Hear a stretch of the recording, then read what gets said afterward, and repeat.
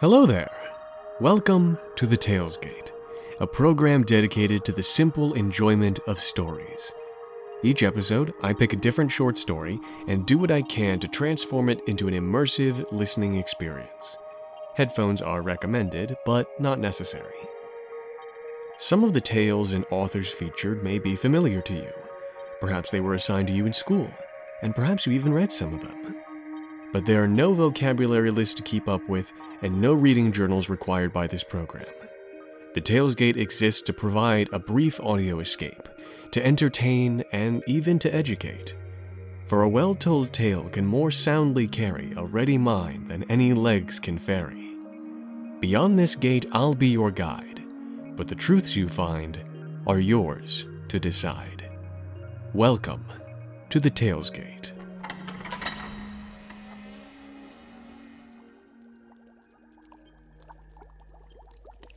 This tale is titled The Glass Dog by L. Frank Baum.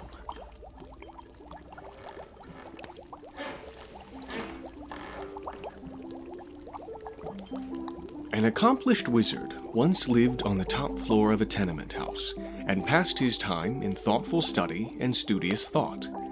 What he didn't know about wizardry was hardly worth knowing, for he possessed all the books and recipes of all the wizards who had lived before him. And moreover, he had invented several wizardments himself. This admirable person would have been completely happy, but for the numerous interruptions to his studies caused by folk who came to consult him about their troubles, in which he was not interested, and by the loud knocks of the iceman, the milkman, the baker's boy, the laundryman, and the peanut woman. He never dealt with any of these people, but they rapped at his door every day to see him about this or that, or to try to sell him their wares. Just when he was most deeply interested in his books, or engaged in watching the bubbling of a cauldron, there would come a knock at his door. And after sending the intruder away, he always found he had lost his train of thought, or ruined his compound. At length, these interruptions aroused his anger, and he decided he must have a dog to keep people away from his door. He didn't know where to find a dog. But in the next room lived a poor glassblower with whom he had a slight acquaintance. So he went into the man's apartment and asked, "Where can I find a dog?" "What sort of dog?" inquired the glassblower. "A good dog. One that will bark at people and drive them away. One that will be no trouble to keep and won't expect to be fed. One that has no fleas and is neat in his habits. One that will obey me when I speak to him. In short, a good dog," said the wizard. "Such a dog is hard to find," returned the glassblower, who was busy making a blue glass flower pot with a pink glass rose bush in it, having green glass leaves and yellow glass roses. The wizard watched him thoughtfully. "Why cannot you blow me a dog out of glass?" he asked presently. "I can," declared the glassblower, "but it would not bark at people, you know." "Oh, I'll fix that easily enough," replied the other. "If I could not make a glass dog bark, I would be a mighty poor wizard." "Very well. If you can use a glass dog, I'll be pleased to blow one for you. Only, you must pay for my work." "Certainly," agreed the wizard. "But I have none of that horrid stuff you call money. You must take some of my wares in exchange." The glassblower considered the matter for a moment. "Could you give me something to cure my rheumatism?" he asked. "Oh, yes, easily." "Then it's a bargain. I'll start the dog at once. What color of glass shall I use?" "Pink is a pretty color," said the wizard. "And it's unusual for a dog, isn't it?" "Very," answered the glassblower. "But it shall be pink." So the wizard went back to his studies, and the glassblower began to make the dog.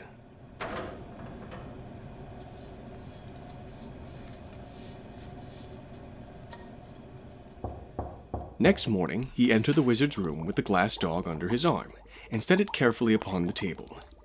It was a beautiful pink in color, with a fine coat of spun glass, and about its neck was twisted a blue glass ribbon.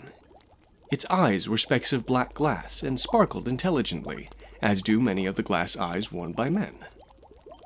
The wizard expressed himself pleased with the glassblower's skill, and at once handed him a small vial.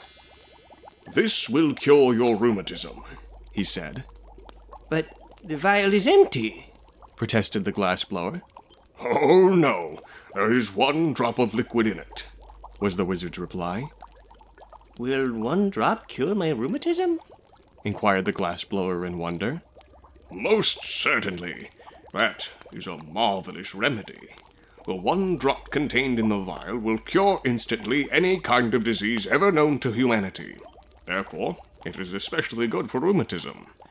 But guard it well, for it is the only drop of its kind in the world, and I've forgotten the recipe."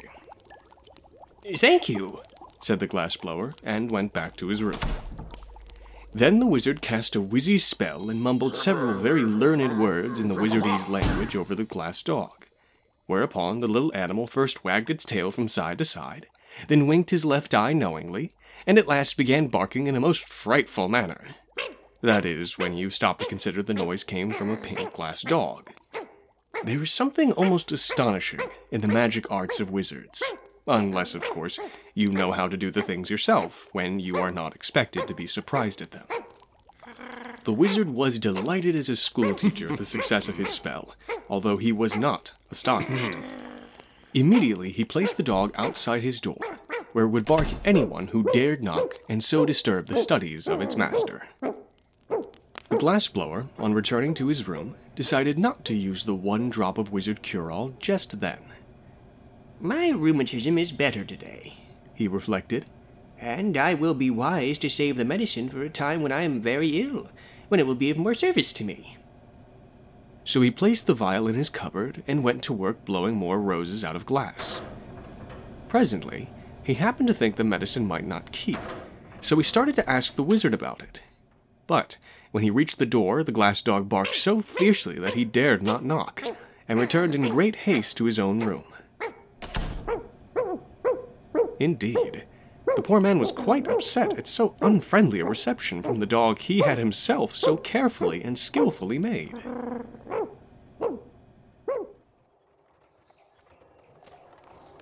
The next morning, as he read his newspaper, he noticed an article stating the beautiful Miss Midas, the richest young lady in town, was very ill, and the doctors had given up hope of her recovery.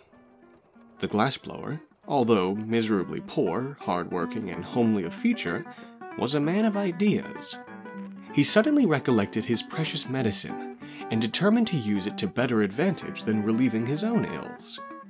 He dressed himself in his best clothes, brushed his hair and combed his whiskers, washed his hands and tied his necktie, blackened his hose and sponged his vest, and then put the vial of magic cure-all in his pocket. Next, he locked his door, went downstairs, and walked through the streets to the grand mansion where the wealthy Miss Midas resided.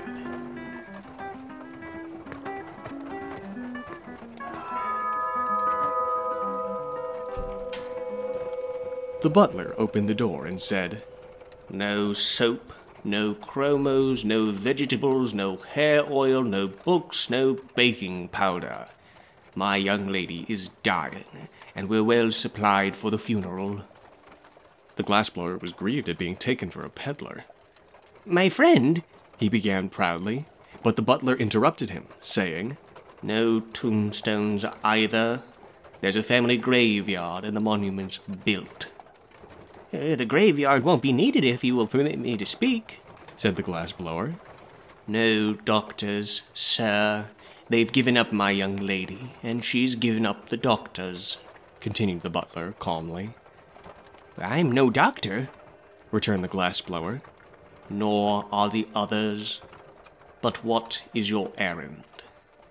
"I called to cure your young lady by means of a magical compound." "Step in, please, and take a seat in the hall. I'll speak to the housekeeper," said the butler more politely. So he spoke to the housekeeper, and the housekeeper mentioned the matter to the steward, and the steward consulted the chef, and the chef kissed the lady's maid and sent her to see the stranger. Thus are the very wealthy hedged around with ceremony, even when dying. When the lady's maid heard from the glassblower that he had a medicine which would cure her mistress, she said, "I'm glad you came." "But," said he, "if I restore your mistress to health, she must marry me." "I'll make inquiries and see if she's willing," answered the maid, and went at once to consult Miss Midas. The young lady did not hesitate an instant. "I'd marry any old thing rather than die," she cried. "Bring him here at once." So the glassblower came, poured the magic drop into a little water, gave it to the patient, and the next minute Miss Midas was as well as she had ever been in her life. "Dear me," she exclaimed, "I have an engagement at the Fritters' reception tonight. Bring my pearl-colored silk, Marie, and I will begin my toilet at once. And don't forget to cancel the order for the funeral flowers and your mourning gown." "But, Miss Midas," remonstrated the glassblower, who stood by, "you promised to marry me if I cured you." "I know," said the young lady, "but we must have time to make proper announcement in the society papers and have the wedding cards engraved. Call tomorrow and we'll talk it over." The glassblower had not impressed her favorably as a husband, and she was glad to find an excuse for getting rid of him for a time, and she did not want to miss the Fritters' reception. Yet the man went home filled with joy, for he thought his stratagem had succeeded, and he was about to marry a rich wife who would keep him in luxury forever afterward. The first thing he did on reaching his room was to smash his glass-blowing tools and throw them out of the window. He then sat down to figure out ways of spending his wife's money.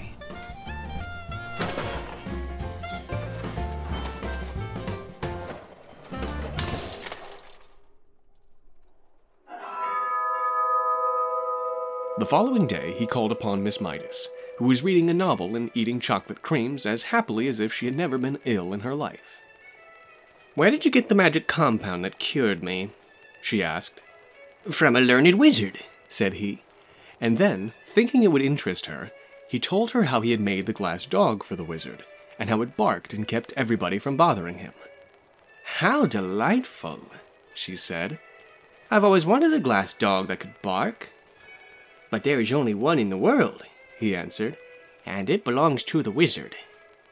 "You must buy it for me," said the lady.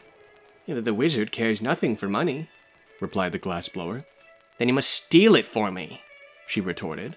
"I can never live happily another day unless I have a glass dog that can bark." The glassblower was much distressed at this, but said he would see what he could do. For a man should always try to please his wife, and Miss Midas has promised to marry him within a week. On his way home, he purchased a heavy sack, and when he passed the wizard's door, and the pink glass dog ran out to bark at him, he threw the sack over the dog, tied the opening with a piece of twine, and carried him away to his own room.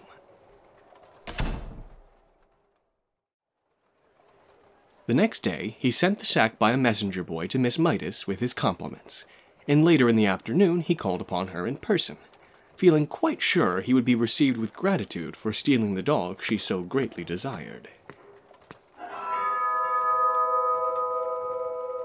But when he came to the door and the butler opened it, what was his amazement to see the glass dog rush out and begin barking at him furiously. "Call off your dog!" he shouted in terror. "I can't, sir," answered the butler. "My young lady has ordered the glass dog to bark whenever you call here. You'd better look out, sir," he added, "for if it bites you, you may have glassophobia." This so frightened the poor glassblower that he went away hurriedly. But he stopped at a drugstore and put his last dime in the telephone box so he could talk to Miss Midas without being bitten by the dog. "Give me Pelf 6742, he called. "Hello, what is it?" said a voice. "I want to speak with Miss Midas," said the glassblower. Presently, a sweet voice said, "This is Miss Midas. What is it?" "Why have you treated me so cruelly and set the glass dog on me?" asked the poor fellow. "Well, to tell the truth," said the lady, "I don't like your looks. Your cheeks are pale and baggy, your hair is coarse and long, your eyes are small and red, your hands are big and rough, and you are bow-legged." "But I can't help my looks," pleaded the glassblower. And you really promised to marry me. If you were better looking, I'd keep my promise, she returned. But under the circumstances, you are no fit mate for me.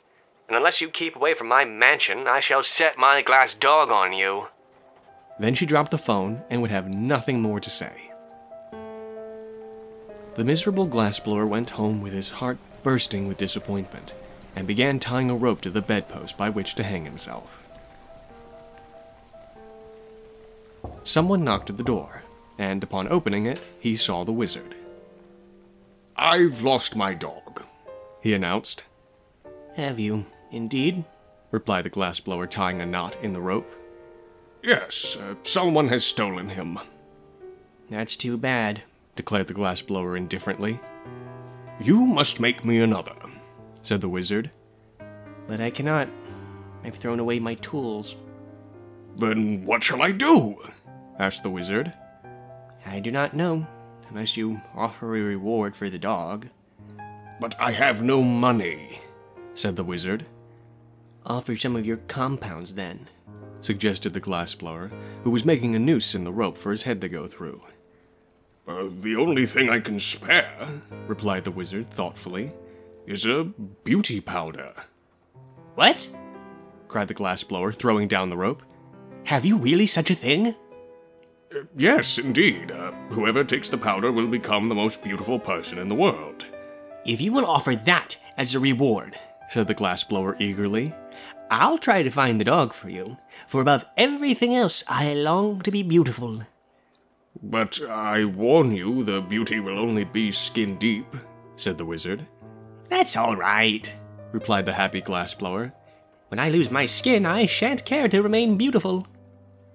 "Then tell me where to find my dog, and you shall have the powder," promised the wizard. So the glassblower went out and pretended to search, and by he returned and said, I've discovered the dog. You will find him in the mansion of Miss Midas. The wizard went at once to see if this were true, and sure enough, the glass dog ran out and began barking at him. Then the wizard spread out his hands and chanted a magic spell which sent the dog fast asleep, when he picked him up and carried him to his own room on the top floor of the tenement house. Afterward, he carried the beauty powder to the glassblower as a reward, and the fellow immediately swallowed it and became the most beautiful man in the world. The next time he called upon Miss Midas, there was no dog to bark at him, and when the young lady saw him, she fell in love with his beauty at once. If only you were a count or a prince, she sighed, I'd willingly marry you. But I am a prince, he answered, the prince of dog blowers. Ah, said she.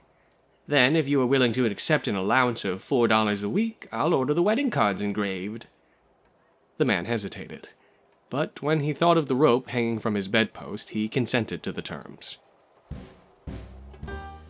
So they were married, and the bride was very jealous of her husband's beauty and led him a dog's life.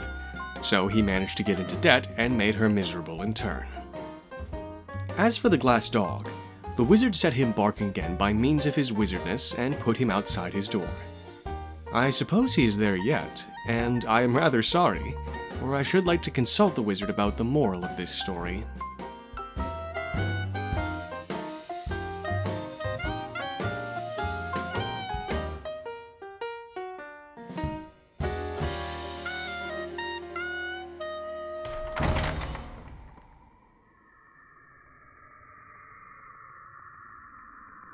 Lyman Frank Baum was an American author chiefly known for his children's books, the most famous of which is The Wonderful Wizard of Oz, published in 1900. The 1939 film adaptation of this book has largely eclipsed Baum's other work in the public consciousness.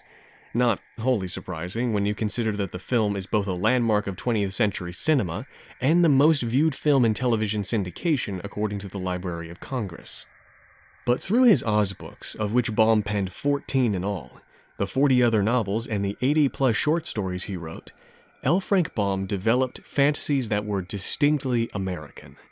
He tried to avoid the traditional fairy tale elements present in the works of the Brothers Grimm and Hans Christian Andersen, namely the association of violence and moral teachings, and he incorporated the feminist beliefs he demonstrated in the real world with his advocacy for women's suffrage. Unfortunately, drawing back the curtain on Mr. Baum reveals an unsightly truth about some of his other beliefs. In December of 1890, a decade prior to the publication of the first Oz book, he wrote 2 editorials, one in response to the killing of the Lakota leader Sitting Bull, and another in response to the Wounded Knee massacre that followed just 2 weeks later. In these editorials, Baum advocated for, and I quote, the total extermination of the Indians. I am not a fan of the product of their time argument, nor do I think that an author's controversial beliefs should negate their literary accomplishments and cultural significance. Good stories should make you think about the characters, their choices, the world they live in, the world we live in, and the choices of the person telling the story. The Glass Dog was written by L. Frank Baum and was first published in 1901. The story was edited and performed by Joseph Wetzel. If you enjoy short stories and what I do with them, and would like to help this program grow, there are a few simple ways you can do that. Firstly, you can review The Talesgate on Apple Podcasts, which will help other podcast lovers find it. Secondly, you can share the program on social media. And thirdly, you can encourage your family and friends to listen as well. We all have times when we could use a break and a story. If you have a story you would like to hear featured in the future, you can submit your suggestion either on Twitter or Facebook, and click to follow the program while you're there.